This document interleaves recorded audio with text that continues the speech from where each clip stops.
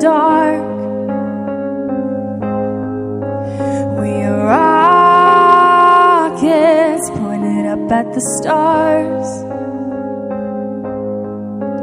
We are billions of beautiful hearts. But then you sold us down the river too far. What about us? What about all the times you said you had the answers? What about us? What about all the broken happy ever afters? What about us? What about all the plans that ended in disasters? What about love? What about trust? What about us? We are problems that want to be solved. We are children that need to be loved. We were willing, we came when you called. But then you fooled us, enough is enough. Oh, what about us? What about all the times you said you had the answers? What about us? What about all the broken happy ever afters? What about us? What about all the plans that ended in disasters? What about love? What about trust? What about us?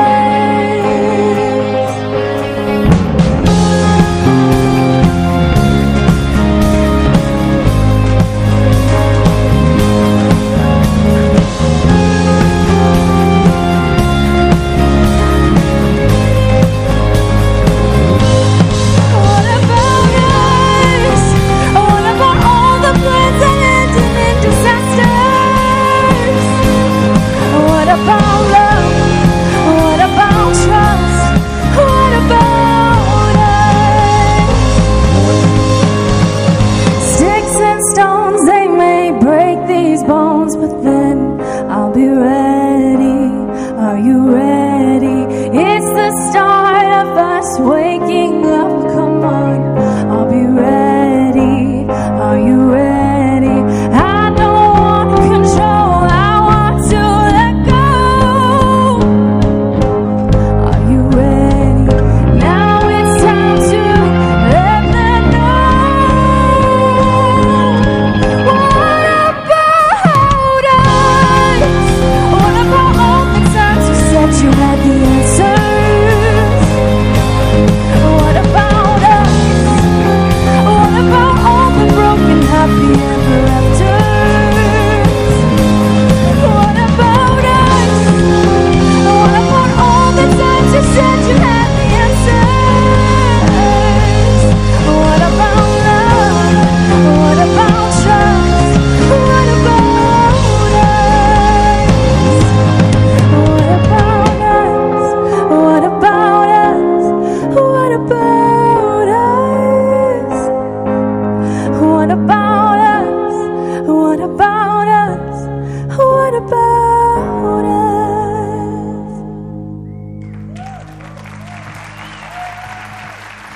Thank you, Katie. Gosh, I was watching from the side there and looking at the faces, and really those are the forgotten people. That's what that song represents. And they're asking the question, what about us? And as a church, we have to ask the question, well, how do we respond to that? And that's where we're going with our new series that we're going to start today. It's called Unstoppable Force. And I can't wait for you guys to hear a little bit more about that. Well, my name's Tracy Henkel. I'm the Discipleship Director here at Clinton Township Campus, and one of my favorite things to do is to say welcome. We're so glad you're here. If you're brand new, thank you. If you're brand new to Kensington, if this is your first time or maybe second or third time, and you're just feeling like, wow, this is a really big place and I don't know where to begin, I want to invite you to the starting point table. We want to make it really easy for you to figure out how to ask questions and where to plug in, so it's out those double doors. So if you're new here, welcome, and we're glad that you're here. We have something coming up right around the corner. Who is realizing Easter's like a month away? It's March, people. How about that? And Easter at Kensington is a really big deal. And so we want you to be thinking about it's time to download your tickets. And if you've been here with us for a while and you've done holiday services, you know that these are free and they're a placeholder so that we can spread people out over the services. So if you want a certain service, I would encourage you to go online and get your tickets right now. Well, this year's Easter service is called The Greatest Show on Earth. And just like a show, we have acts in a show, right? And so we're going to do it a little differently this year. Palm Sunday is going to be Act 1, so don't miss it. If you miss the first act, that's not cool. So Palm Sunday is Act 1. Act 2 is Good Friday, and Act 3 is Easter services on Saturday and Sunday. And so The Greatest Show on Earth is about magic, and we know that we're all usually really in awe of magic, but it's an illusion. And what if it wasn't an illusion? What if it was real? What if the disappearing and the reappearance of Jesus is true? And what is the impact for that in our lives? So we're excited that we have this awesome Easter program. So don't wait to get your tickets. Download them. Again, they're free. And you can go online and get those right now. Well, something else I want you to know about is at Kensington, we have a really incredible intern program. And it's the time of year to tell you a little bit about it and maybe nudge you to see if you're thinking about the intern program. Watch this video. My favorite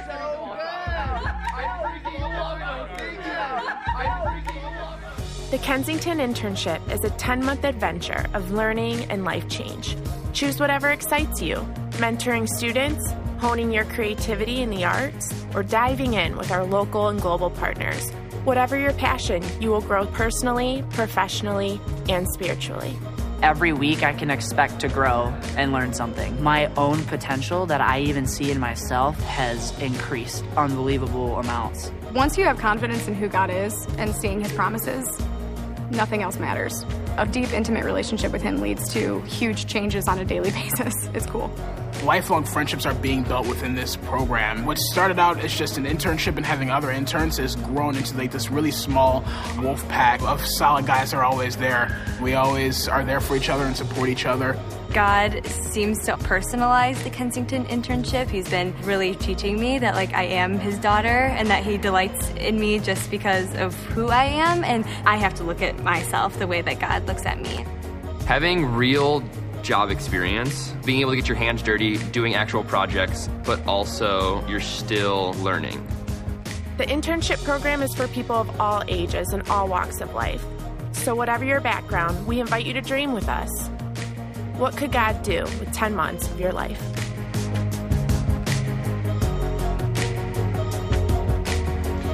What's really cool about that video is our interns made that video. Top notch. That's what they learn to do, things like that. It's a very hands-on program. It's a very much a part of learning and growing in your faith program. And did you notice that they showed the faces of the interns? It really is all ages. So we invite you to think about it. If you have questions, there's a table out by the info center. And the one word that I heard this time that I didn't hear last time was wolf pack. And I'm like, what a cool feeling to be part of a group that is all on mission to learn and grow and be hands-on and learn things that are life skills too. So check that out, think about it, ask some questions about the intern program. So you should have received one of these on your way in. Could you hold it up? Did you get one? Nope, didn't get one? Go ahead, raise your hands. They'll bring one out to you. Or you can pick one up on the way out. So we've been talking about this, and I think it's not a surprise for you to see this picture of Chris on here. This is our We Want You. It's a volunteer recruiting program. But we're not just recruiting for any old thing. I mean, we are recruiting for our new building. Are we excited about that? I mean, 2 months out. We are less than 2 months out. And so what we know as we are planning and thinking about and preparing for moving into that building is our volunteer teams are going to look different. Things are changing, and we have different needs, and we are inviting you to be a part of this with us. And I used to lead serving teams, and I'm so passionate about sharing with people that when you join a team, you are meeting people. You are getting new friendships and connecting, and then you start to walk in the building on Sunday, and it's like, hey, I know that person. And then I also just want to dispel a myth that I think some of you hold back from considering this, is that you think if I join this team, they're going to make me serve every single weekend. And we don't do that. We want you to come to church. You can set it up however what your schedule is like. So serve once a month, serve a couple times a month. I mean, there are so many opportunities. So what we want you to do is pray about this. We really believe that God is going to provide for our needs for this new building, and that some of you are being nudged to be a part of this awesome team. So fill this out, and then you can drop it off in the bucket on the way out, okay? Stand up. Say hello, do the crunch, and if you're serving, tell someone why you love it.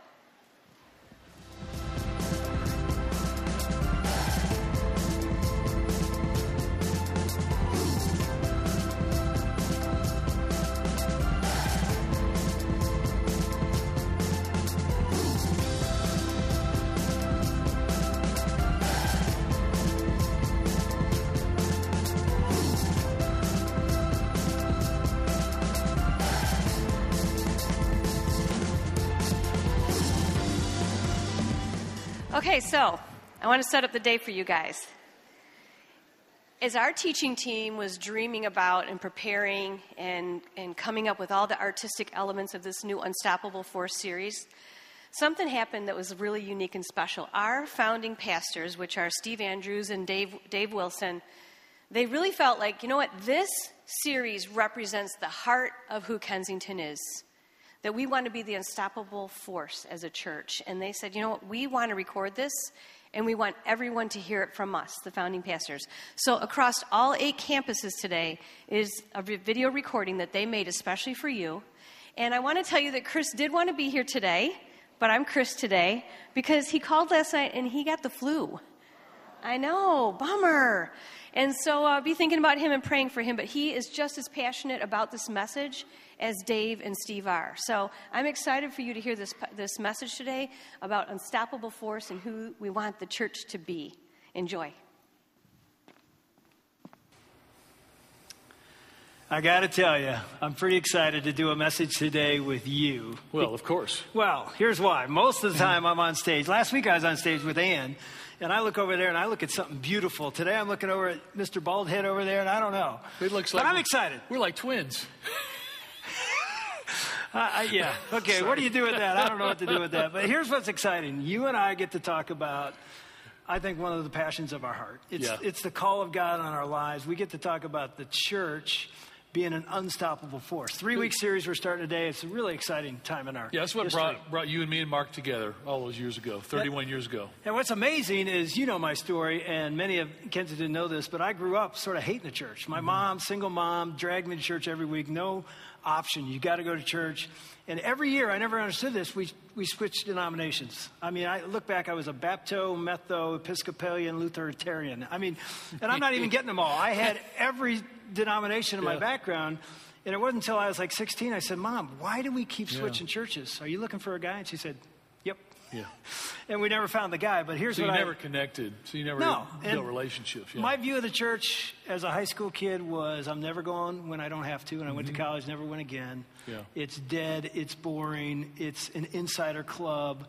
Nobody on the outside's really wanted, even though they said they were. And they never did anything. It never seemed like anything happened in the community. And I thought that can't be God's dream for the church, but it's all I knew. Yeah, so mine's opposite. I went to a great church. The 2 pastors were boring. I mean, they were like... Not like you. If you've ever thought I was boring, you ain't seen nothing. These guys were terrible. They would put the best people asleep. But it was an incredible group of people. They loved me. I felt believed in. But the weird thing was nothing ever happened.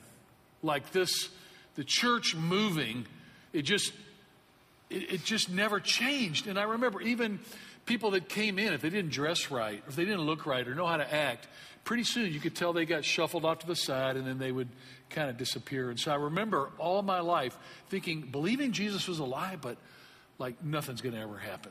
Yeah, and so here we are. Obviously something happened to us. Yeah.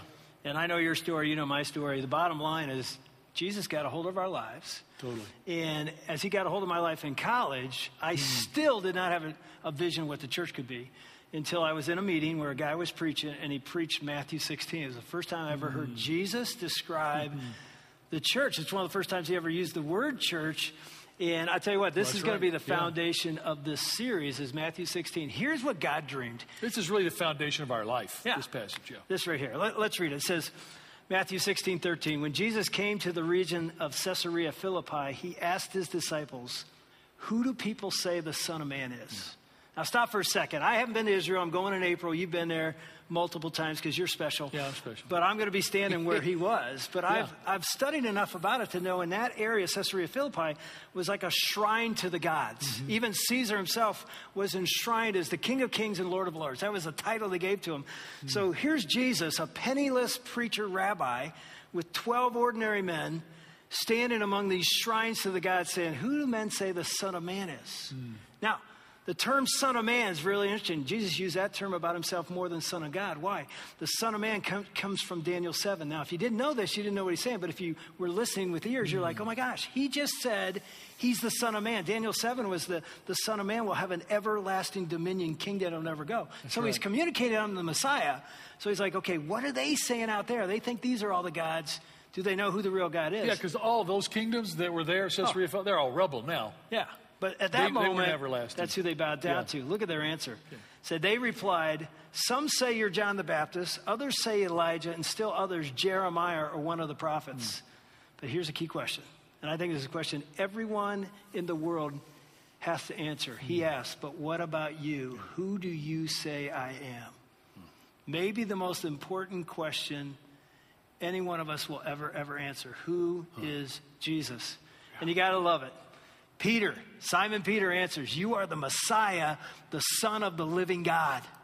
Jesus replied, blessed are you, Simon, son of Jonah, for this was not revealed to you by flesh and blood, but by my Father in heaven.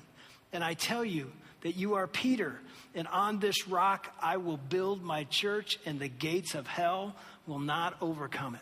Yeah. Wow. So he cast this... Jesus cast this amazing vision of what the church is going to be. Now, you and I know, and I think most people here know, the church is not a building. It's a community of people. But here's what he says. He says, it's going to be an unstoppable force. And so here's what I thought we'd do. Which is hard to believe when you think about how cruddy the church is sometimes. Yeah, but it can be, and God's dream for it, which the series is all about. That's what he's saying. It's going to be. So let's look at 3 thoughts on church from Jesus. And we took these right out of this passage, 3 thoughts. And you know me, they're going to be cute, but they're going to make sense. The first one is this. The church is built on a rock. Yeah. On a rock. Now, here's what's interesting. He says, on this rock, I'll build my church. Now, there's different denominations that believe he was talking about Peter. Like, I'm going to build my church on Peter, like the first rock of the church, the Peter first was leader. certainly pivotal to the whole thing, Oh, yeah, right? But certainly was. And some people think that. But I actually believe, we believe here at Kensington, he was not referring to a man, Peter. He was referring to what Peter said. On this rock, this statement, this confession that you are the Messiah, the Son of the living God. I'm going to build my church. It's going to be a community of people that say, I believe that he's the Messiah, the Son of the living God. Because God doesn't build his church on men because men are flawed. Yeah. Well, Peter's the little rock, and this big rock term of Jesus, this proclamation of lordship, it really is so fantastic. Because first of all, the context of all these great historical figures in worship, and Jesus, this little nobody, and he's saying, no, I'm going to be the one with the everlasting kingdom. But the other thing is the guys that he chose. Even asking Peter to make the statement, because I was thinking about these 12 guys that were gathered with him. Peter's going to deny Jesus with foul language and with bitterness. Judas is going to sell Jesus. James and John, at the very end of Jesus' life, are going to try to buy their way into being the top dogs. And all the disciples are angry and frustrated and confused. And these are the guys, these men from the fringe of society are going to be the answer to the gospel. And then, when you read the New Testament, the Apostle Paul, who's a hyper-religious maniac killing Christians, he's called out by God by a shining light, and then he carries the gospel to the Roman and the Greek world that ultimately brought the gospel to all of us who are listening in this room, came through Paul and through all these flawed, messed up people. And obviously it's incredible. One of the great things about what you just said is if God could use those guys, he can use us. Yeah. Right? He can use anybody. Yeah. I mean, you sort of look at that and it's like, how in the world did the church even extend to 2,000 years later? Here we are. It's because God used those people. What did they have in common? One thing. Think about this. Every time you go to Israel, you just got back from Nepal, what's the one thing you find over there in common? The people you're with believe what? Jesus. Jesus is the Is rock, Lord. that he's the Messiah, the Son of the living God, and that's the church. Whether it's, in a building, it was so beautiful on Monday. A couple guys and I went to a man's house that family goes to Orion campus, and he's dying of brain cancer. He's got a 14-year-old daughter, 8-year-old son. His wife was there, and we baptized him right off his master bedroom into his bath. He can't walk. We had to carry him in there, and he has an unbelievable faith. We're all in tears, not because he's possibly dying, barring a miracle. We are in tears because this man was confessing Jesus as Lord, and it was so beautiful to be, what were we? We were the church, not in a building, in a house. While we were there, we were celebrating with this man, Mark, his faith in Jesus. Yeah. That's the foundation the church is built on. It's built on the rock of the truth of Jesus Christ. Every time 2 or 3 people gather, Jesus said, there I'm in the midst. Even you and me, together, 2 people, we're having church right now. Yeah. And the church is unstoppable. Now, here's the amazing thing. Look where this goes. The church is built on a rock, but here's the thing about that rock. It's built on a rock that's rolling. I had to get a little rock and roll in here. A little corny. The rock is rolling. But you know what I mean by that. And I know it's corny and it's probably not going to stick, but here's the thing. God's dream for the church, Jesus, when he talked about the church, was never a rock that just stayed. Now, Jesus is the same today, yesterday, and tomorrow. That's stable. But the church was never dreamed by God to just be stagnant or just sit and do nothing. The church was always to be moving. We talk about it here. We love this phrase, go pulse. It's like the heartbeat of the church is go.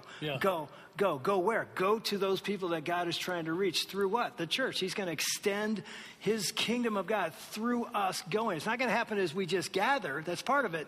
But it's just as important when we scatter, when we leave here, is to go and reach people with the gospel. Well, I love it. I was just in Nepal, and you think of the impossible power of the gates of hell there.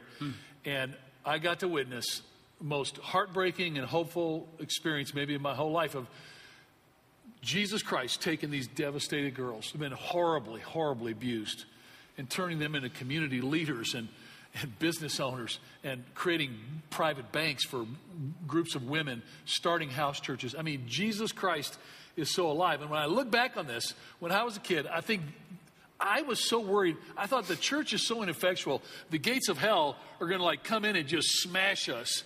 And I think I was in my late 20s whenever I heard someone teach on this and said, gates of hell aren't moving. The gates of hell are stationary. We're to go against them, Exactly. We're to smash against them. And so the whole power is Jesus and one person is a majority. If Jesus was one person, Jesus was with us, when we were starting this church, we were a majority. Nothing's going to stop Jesus. And the amazing thing about Jesus, when you think Jesus says, "Come follow me," he's never standing. He's always going somewhere. And so often it's like we're in a boat of comfortability in the church, and it's like we want to be comfortable, we want to make it about us. And Jesus is saying, "No, I want you to walk on water, and I'm not standing on water. I'm walking." Yeah. So when we get out of the boat, we say, "I'm going to follow Jesus." This means we're going to go. And gates are defensive, so the church should be offensive. It should be on the move to extend the gospel. Well, the people we remember in history, like the Apostle Paul and Peter, were people on the move. I was thinking of this month that we just finished. We just celebrated Dr. Martin Luther King Jr., a guy that was attacking the gates of hell. Billy Graham, we talked again, incredible life and ministry. One of my greatest heroes, William Wilberforce, who really single-handedly destroyed the slave trade in the British Empire. Just unbelievable to think about all of these guys. We think about the early church exploding. And I guess what I realized is that the church that I grew up in, I thought, man, if you're part of the church, Jesus wants you to have a nice job and a nice house and a couple of kids and wear a nice clothes at church. And that was nothing of what it was. Jesus wanted radical followers of Jesus. And I thought about this with my own mom and dad. Actually, seen it in your life. Seen it in Mark and Callie. Seen it, it's just been a beautiful event. I've seen so many people that are listening to this message are people that have lived this rolling rock. Like Jesus rolling. We're surrounded by thousands, yeah. And so to share it, I feel like I'm talking to a great cloud of witnesses. But I was thinking, I remember Billy Graham, but then I remember when I was 12, my mom and dad shared with me, I'd just come over from school. They said, "Hey, we're going to Kenya." So Dad's going to take over a mission hospital. So Dad left his medical practice behind. And by the way, Dad was like an endangered species. He was an outspoken follower of Christ who was a general surgeon, a physician, and he was invited to speak everywhere. And he was a fantastic teacher. My mother started Bible study fellowship in Memphis with Marion Frazier that grew to 2,000 women. I mean, they were amazing. But Dad left his practice. We went to Kenya. We left my brother, who was a high school All-American football and baseball player. We missed his senior year. And that, to me, was crushing because I loved him and was so proud of him. My mom left her first grandchild, who had just been born. And we moved to a remote area of Kenya in the Aberdare Mountains. And what I saw was that Jesus Christ was not status quo Jesus. He was adventure Jesus. You know, it's like he was the living Jesus that was worth following. And it was that year that changed my life. That year is the reason Kensington exists. I would have never, ever done what I did if I didn't see them following Jesus. That was the same mom and dad who gave away 50% of their income every year that I remember. Because Dad's checkbook was open to me. He shared that and showed that to me. And I thought, Jesus is calling every one of us to that same Jesus, that same calling. It's the same Jesus that moved my mom and dad to Kenya, the same power that raised Jesus from the dead, the same Jesus that got you at Ball State University. It's the same Jesus calling right now. Yeah, as you were sharing that, I was thinking, when I first met you at Faith Church, the church that planted us, that's what inspired me. Yeah. We'd go work out together, pump big iron. Look at that, man. Yeah, Feast your ass on that. People are laughing like, you guys never did that. We did. We actually worked out several days a week. And the funny thing, you remember, is we didn't talk about weights or our bodies. We talked about the body of Christ and dreaming that God wanted to do something radical in Detroit. And now thinking he's not only done it here, but he's doing it locally and globally. And it's crazy to think, because I used to think if you go into like full-time ministry, vocationally, you're going to like the minor leagues. Like the big leagues are up here making money and getting stuff. And, you know, this, and I realized, no, this is as important as anything. And people that are in the big leagues, like making money, if they're going to their workplace with a vision of, I am the church, I am to extend it in this cubicle, in this hospital, in this school, wherever I am, that's the big leagues. And that's the church. Oh, it is the church. And so we joined up, and it's like, man, we want to be a part of a revolution that would literally change the world. And it's so cool to look back in 28 years and think we have. I got to read you this quote. Okay. Alan Hirsch said this about the church in a book called Forgotten Ways. I love this quote. He said, if we want our kids to grow up and be nice, middle-class, well-adjusted college graduates with PhDs and nice haircuts, then my suggestion to you is, hey, quit it. Then my suggestion to you is do not introduce them to the Gospels, because there they will meet a Jesus that will cause them to lose their lives for his sake. There they will meet a Jesus who will redefine every relationship they have. Talk about what that means. Man, I just think people are not interested in just doing something because you're supposed to do it. They want to do something that is alive and purposeful, something that could overcome their depression or their mental struggles or their desperation. It's something that is truly worth your life. And knowing Jesus Christ is alive and that his love endures forever, that he does lead an everlasting kingdom. Like he said, it says, read about, I want to be a part of something that lasts, and I want my life to be invested on something that lives beyond me. I don't care if my name is remembered, but I want the name of Jesus Christ to go forward in this world. Yeah, and when you think about the one that leads the church, it's not you, it's not me, it's Jesus. He's the rock, he's the founder. He's moving. I wrote this in my notes. Jesus did not leave heaven and come to earth to start a religion. He came to start a revolution. He did not come to start an institution. He came to start a movement. Yeah. And I thought it's so interesting in my own life, and I think the church can do this as well, is you can either be a thermometer or a thermostat.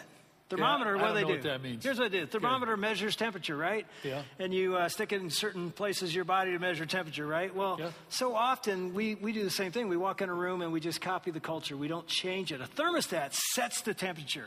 It says, I am going to change every situation I'm in. I'm going to bring the light of Jesus into this marriage. I'm going to bring the light of Jesus into this legacy. I'm going to bring the light of Jesus, which is literally the church in action, going, moving, rolling into this city, into this country, into the world. And that's epic. I mean, that's epic. What Jesus dreamed of. It's like, that's what I want our church to be a part of. And so when we met, that's what I knew we were soulmates. We're like, we got to be a part of that.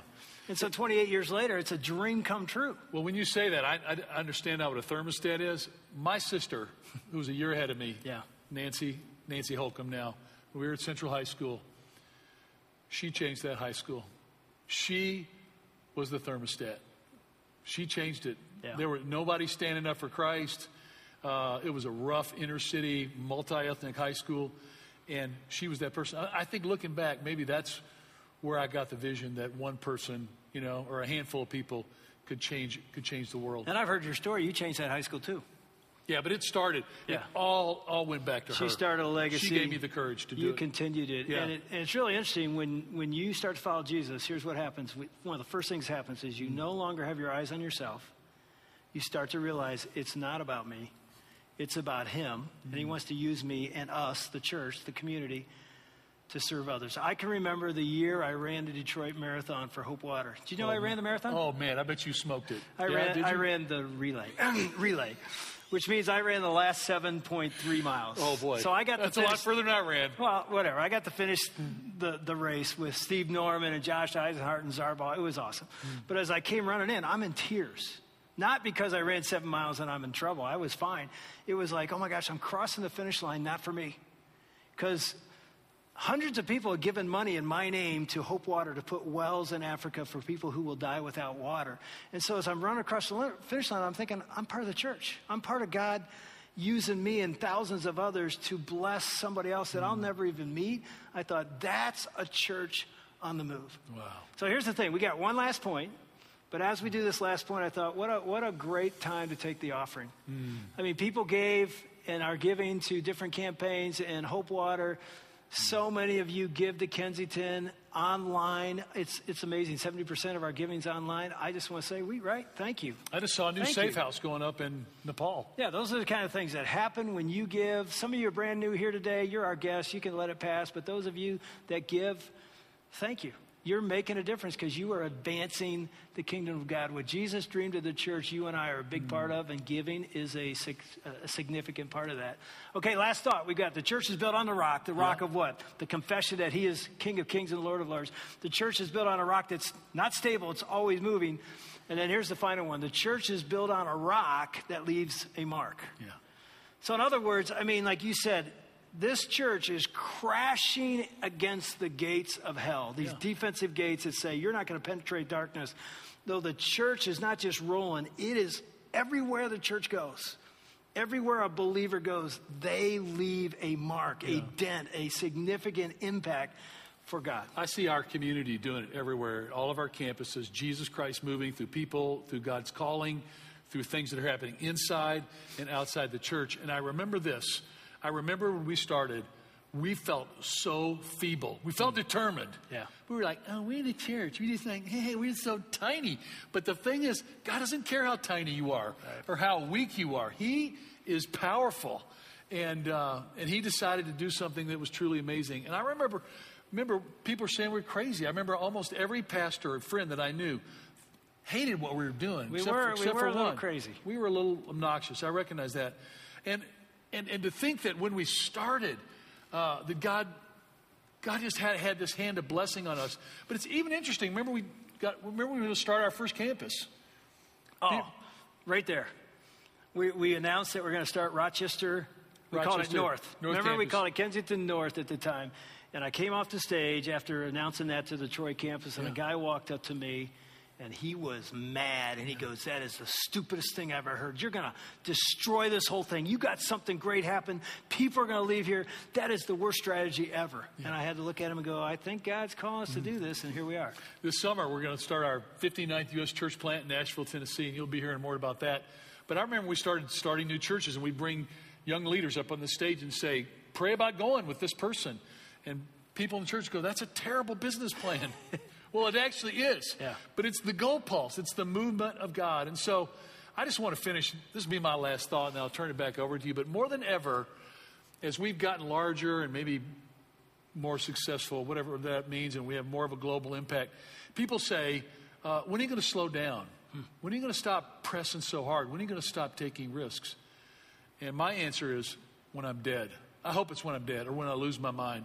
Because if Jesus Christ is risen from the dead, if Jesus Christ, who stood there at Caesarea Philippi, is really alive, and he defeated death, and he sits at the right hand of God the Father, then we are never going to stop. We're never going to stop trying to reach people. And we wanted to reach our contemporaries. We have a whole new band of leaders at Kensington that are praying about reaching their generation. Yep. And so this is my last thought. I really don't believe in the idea that we have multiple lives. I believe we have one life, and that we make that life count, and that life matters. And I want you to know something. I don't ever be protective about this church or what God's given us. I want to risk it all. I want to live every day of my life as the best day ever. I want to live it pushing all in. And I don't want to let my discouragement or my weakness or my own personal struggle stop Jesus from doing what he's going to do in this world. That's what I want to be a part of. I'll tell you what, 28 years in, I couldn't feel more passionate today than I was day one with you. I mean, I hope we die doing this together. Now, they don't want us around until we die, but I hope we pass this on to the next generation, and 20, 30, 50, 70 years from now, these buildings and more churches are planted and more campuses will happen, because I really do think the best is yet to come.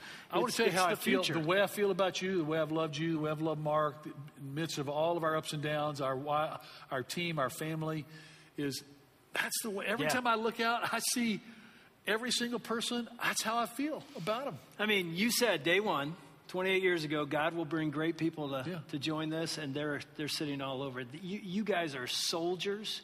You are warriors. You are playing in the big leagues. I don't know if it's C.T. Studd. I think it was him. What a name for a missionary, but a guy named C.T. Studd. That was my name. I think he said this. It's somebody. He said, only one life and it will soon pass. Only what's done for Christ will last. And that's what you just said. Yeah. The only thing that matters is God said, I'm going to do something fantastic on planet Earth. And guess how I'm going to do it? Through the church. Through flawed people who come together with one core belief. We believe Jesus is the Son of God, the Messiah, the only hope of the world. And God says, I'm going to take you and I'm going to take me to the world through you. So there's no greater mission. To the ends of the earth, to reach the church, to reach every single person. Yep. That we would give our lives, even for one person. Like if for all these years at Kensington, if only one person had come to know Jesus, it would have been more than worth it. And so I would say this, man, I'm inviting you to join us. Some of you are brand new here, you've been here a few months or whatever, you're trying to figure out exactly what we're all about. Man, join this mission of the church being an unstoppable force. You'll never regret it. It's the greatest thing you'll ever do is commit your life to Christ and then commit your life to saying, God, what do you want me to do? What part do you want me to play? Because I tell you, God doesn't want you to sit and watch. I talked to a guy today who told me 3 years ago he came on a Sunday in October, and 3 weeks later he was serving. And he's been serving ever since. And it's just, man, that's exactly what he wanted to do. He just saw the life in this guy as he's like, God is using me to change the world. And so here's what I say. We need you, and it requires energy, time, and even finances. And we've got an epic campaign that we're in right now that we want you to be a part of. Many of you already are, and we want to show you a video where Greg and Steve sat down and talked about what God's doing here and what God's going to do here in the future. I want you to watch it because I want you to join with us on this epic mission.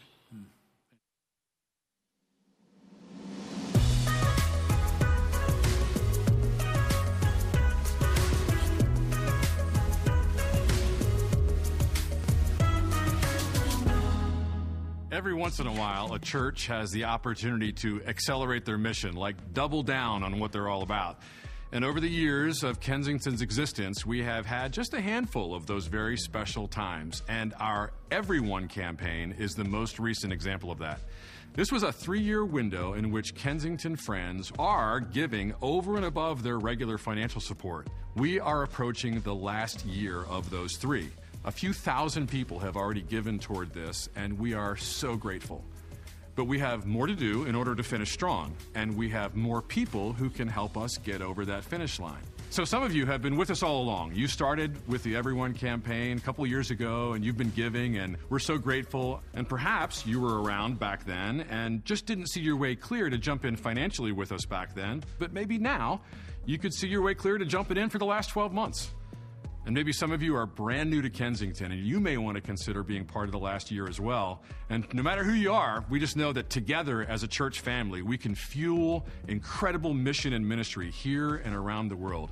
And to get a taste of what all those things are, take a look at this. We're super excited about our new Clinton Township building, where we believe thousands of people will come meet Christ and engage their faith in a totally new way. At Troy, we've been able to improve a handful of things, including our kids' security system, and make some updates in the auditorium. We're still helping new churches get off the ground, so we invested in Easttown Church, led by the Dupins in San Francisco. We believe environments matter, so we've invested heavily in our online environment, that is our website, as well as what you see when you come into a Kensington lobby. We were able to complete the adoption of the Traverse City campus and church family. We've partnered with an organization called Youth with a Mission, which is all about reaching the next generation in the city of Detroit. So it's been an amazing run, not just for 27, 28 years, but even in the last couple of years, we have been able to see amazing things happen inside of Kensington, outside of Kensington. And when you think of all that, what for you really gets you pumped up? Our story is almost unique in the world. When I tell people around the country, say, yeah, we have 7 campuses giving millions of dollars to another campus that they'll never see or use in order to see people come to know Christ in the Detroit area. And they're like, wait a second, explain this to me? These people over here 40 minutes away are giving to these people, and they're giving like major portions of their life resources to make this happen. It doesn't even compute to people. And what I love is this spirit of other-centeredness. The great part now is we're taking this little kind of time out in the Everyone campaign because we've put a lot of resources into Clinton Township facility, understandably, yep. But there's this other list of projects that are really amazing projects that if we finish strong and as we sort of collect people into this investment, it's amazing things yet to come, yes. Just in the next year or two. And think about this. This seems almost corny, but Troy's getting a new parking lot for a new Troy campus. Listen, there's a new spirit at Troy and a new vision and a new movement that is as exciting to me as anything we've done in our 27 years. We have signage, we have things that are happening at every campus to make us better, and we're going to step in and see those things happen.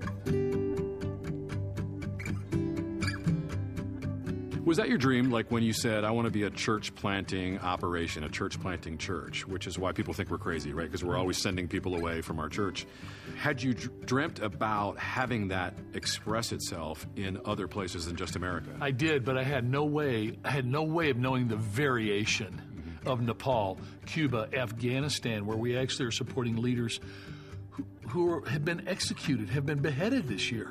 We get to be a part of it. Are you kidding me? No, I never dreamed that it would be this dramatic. The other thing that I didn't expect is the fact that people hear, well, we want to start new churches, and they think, oh, you want to start like a beautiful building. No, Jesus said, wherever 2 or 3 are gathered in my name, there I am in the midst. And so we have people that are launching new initiatives, new dreams all the time, new small groups in homes, new ideas, new ministries that are going to change the way people live. This is being birthed in the hearts of Kensington people literally every second.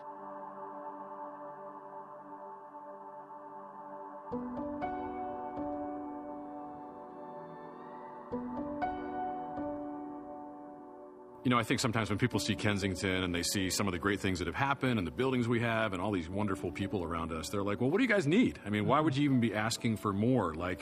Are you building some sort of an empire? Yeah. Well, the empire that's being built belongs to Jesus Christ, not to me. No one on this staff owns any of this. This belongs to the Kensington body. And what is amazing to me is that whatever we do inside, we do far more outside. We're going to launch our 59th U.S. domestic church this year. We are going to touch over 1 million people with the gospel of Jesus Christ globally.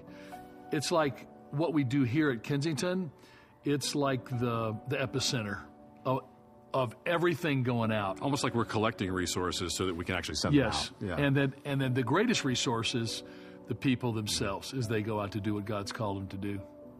So there's probably a couple thousand people listening to this conversation right now, and we still have a year of the Everyone campaign to go. What would you love to see happen?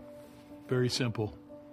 I want 100% of us to be in to this Everyone campaign. I want every person at Kensington who's a part of Kensington now to be able to look back and say, I helped finish that Clinton Township building that's going to be reaching people at Hall Road and 94 for the next 100 years. And I helped build that Nepal Safe House where young girls are being restored into church planners and community leaders. And I invested in Kaleo Kids and reaching these elementary schools and restoring and changing these kids' identities. And I was a part of getting Troy a new parking lot and Orion, building upgrades inside. The beauty of life is when you can say, we did this together. That's what I want.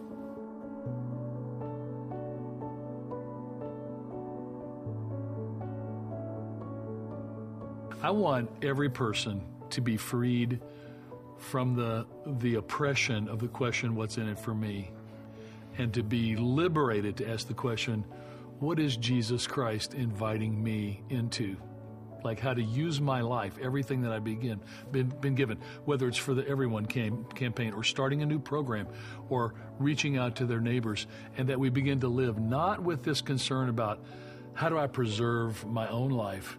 It's how do I give my life away and let Jesus flow through me in this world? Not just through individuals, but as communities, as teams, as groups of people.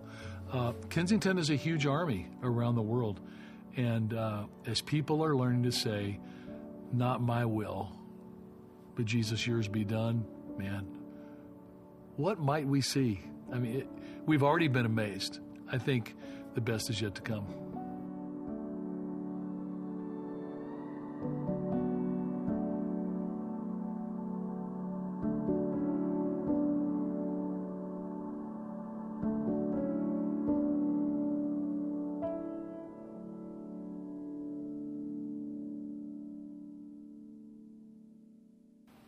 I am absolutely grateful to God that he put me in a community where people give selflessly.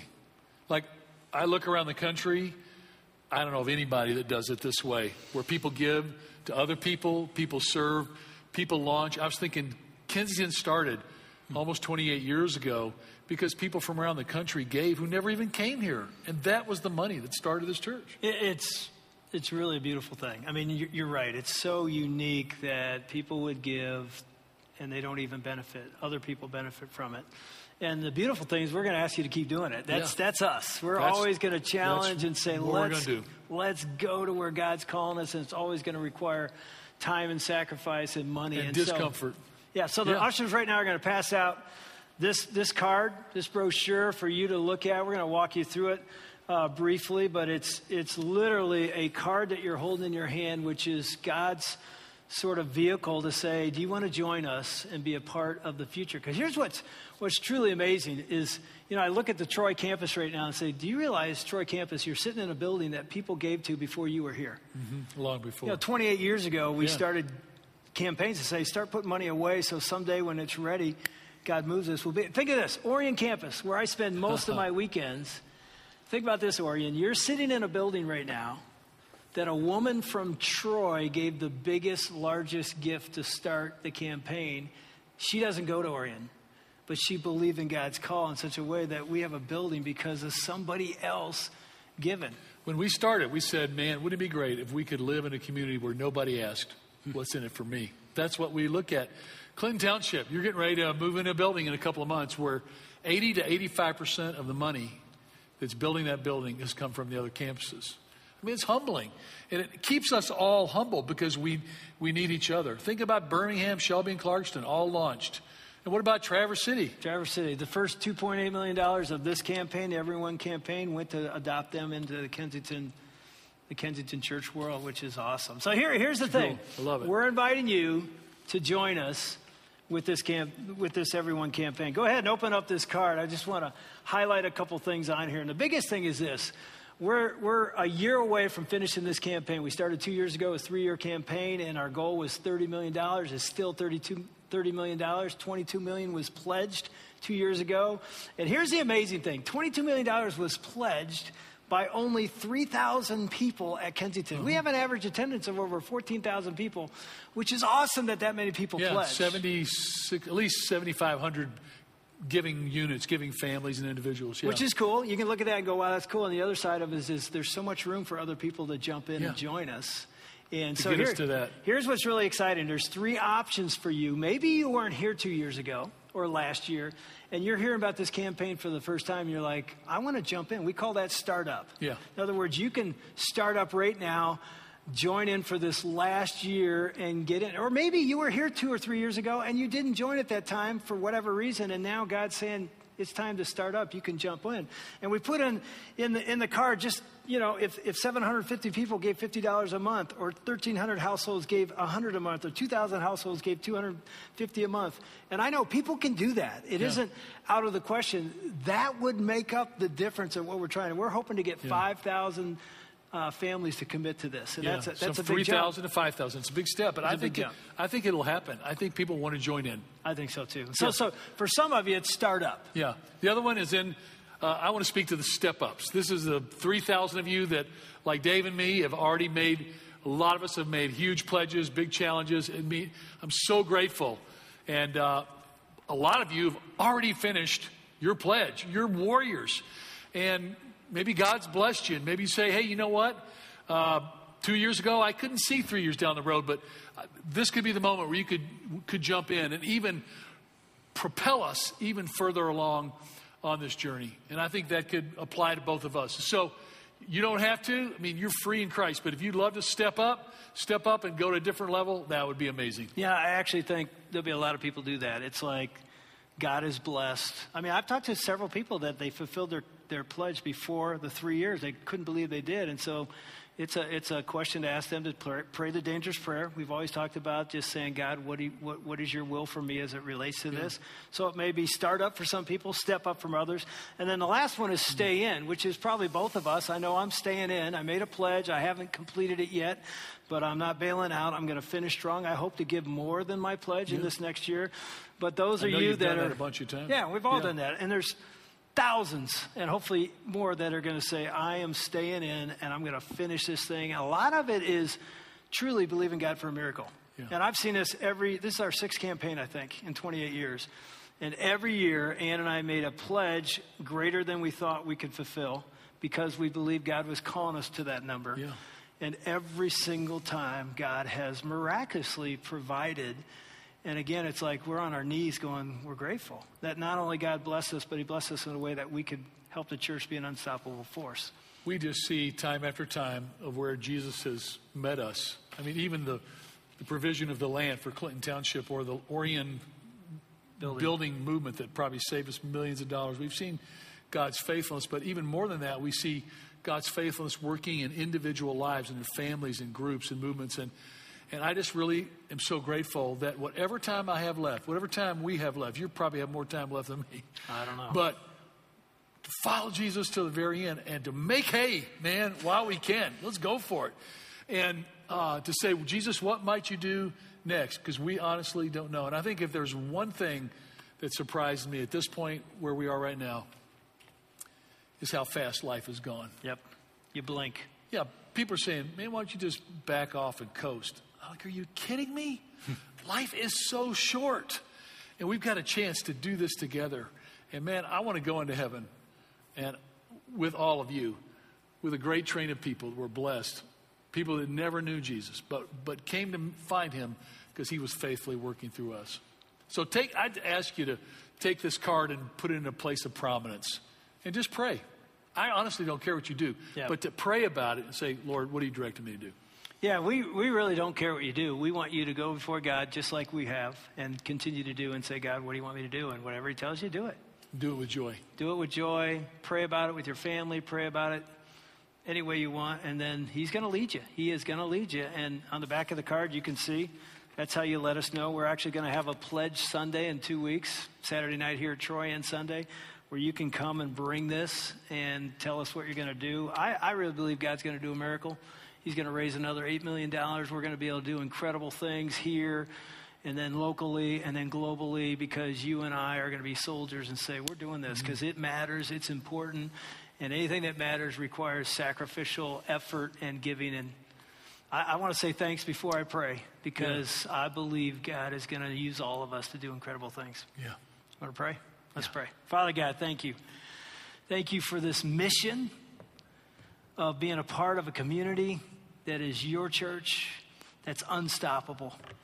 And what a mission to live our lives for. It is worth our very lives. And you've called us to that, and you've called thousands way beyond what we ever dreamed to be a part of Kensington and beyond. And Lord, I pray that the next decade and several decades would not be something that's stagnant or status quo or mediocre. I pray it would be the best is yet to come. And so, God, I pray you lead us.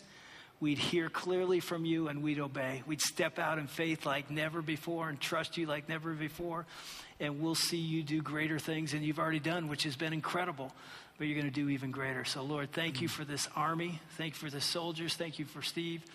And we pray that we would do your will and you'd use us beyond what we can even imagine or dream. In the name above all names, the name of Jesus, who is the King of Kings and Lord of Lords, we pray. Amen. What an inspired message that was delivered by Dave and Steve. And I just reflected on that message and thought about how God kind of called me to be a part of the move of the Unstoppable Force, and just even thinking about my transition from Ohio to here, and just how God has allowed me to dive in with Kensington and just seeing their heart and knowing that as we are the Unstoppable Force, God is giving us a challenge and a call to go, but we can't go without Jesus. And you think about the last 28 years that Kensington has been successful in spreading the good news to the lost or to the one, and we know that we couldn't have done that without Jesus also. And so I thought it super appropriate to do this song called Do It Again. And the chorus just says how faithful God has been. It says, your promise still stands. Great is your faithfulness. I'm still in your hands. This is my confidence. You will never fail me yet. And we believe that going even into the new building, God, your promise still stands. You'll still be faithful. You'll still be mighty and strong. And so as we sing this, I just pray that you allow the words to just settle in your heart and just reflect on that. And we're going to sing the chorus, and I just wanted to teach it to you guys really quick. It says, your promise still stands. Great is your faithfulness.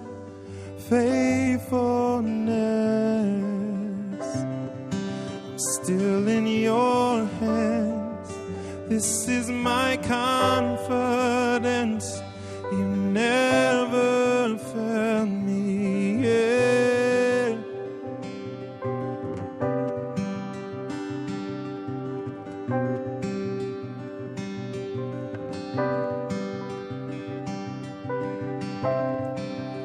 Walking around these walls,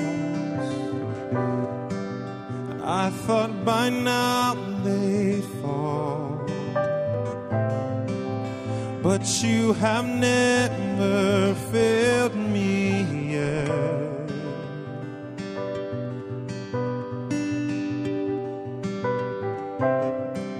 And waiting for change to come, knowing the battle's won, for you have never failed me yet. No, your promise still stands. Great is your faithfulness.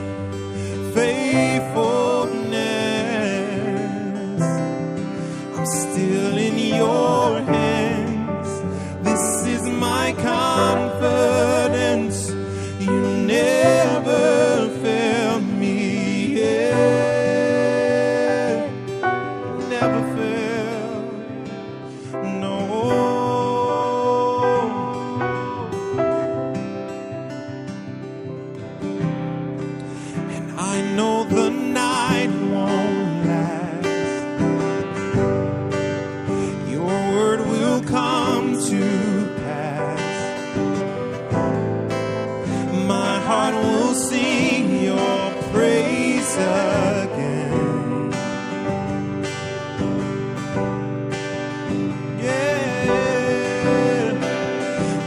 Jesus, you're still enough.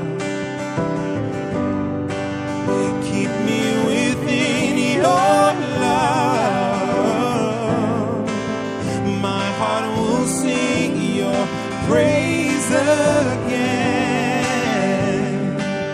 We'll sing this chorus together. Your promise still stands. Your promise still stands. Great is your faithfulness. Faithfulness. I'm still in your hands. This is my confidence. You never fail me yet. No.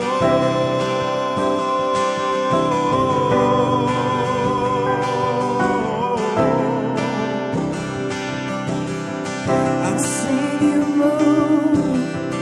You move the mountains, and I believe I'll see you do it again. You made a way when there was no way, and I believe I'll see you do it again. I'll see you move. You move the mountains, and I believe I'll see you do it again. You made a way when there was no way, and I believe I'll see you do it again. I've seen you move. You move the mountains, and I believe I'll see you do it again.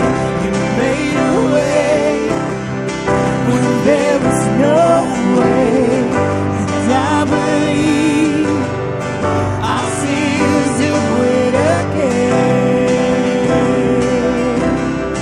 I'll see you do it again. See you do it again. I'll see you do it again. Say your promise still stands. Great is your faithfulness. Faithfulness in every situation. I'm still in your hands. This is my confidence. You never fail. Your promise still stands. Great is your faithfulness. Faithfulness. I'm still in your hands. This is my confidence. You never fail me yet. Oh no.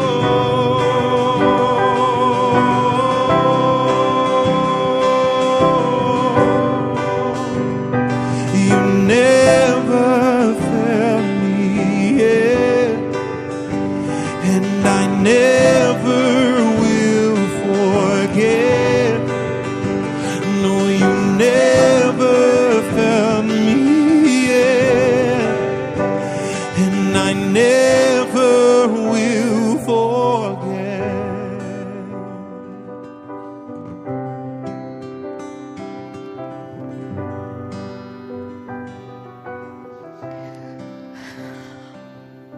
I don't know about you, but I can always use a reminder that He's faithful and that He's not going to forget us, and that we can be a part of what He's doing, that He can move mountains. And when I think about like what God can do with the church, the big church, our building, you and I as volunteers and servants, all of our gifts as part of the capital campaign, like it's unlimited. It's limitless what He can do in and through us and our community. And I think there's an opportunity for everybody. There's something for everybody to do. And I hope that some of you are feeling nudged today in so many different ways for one of those opportunities. Maybe it's the card that I mentioned at the beginning. Maybe you want to join our serving team. Maybe you're going to pray over the capital campaign. We want you to jump into all of it with us. We want to be that unstoppable force that you heard about today. That we can be reminded that through Jesus, we can make a difference in our world because he makes a difference in us. So some of you might have some questions about what you heard about. You're going to get some material on the way out. If you filled out that card, please drop it in the basket. And I'm looking forward to seeing everybody next week for week 2 of Unstoppable Force. Have a great week.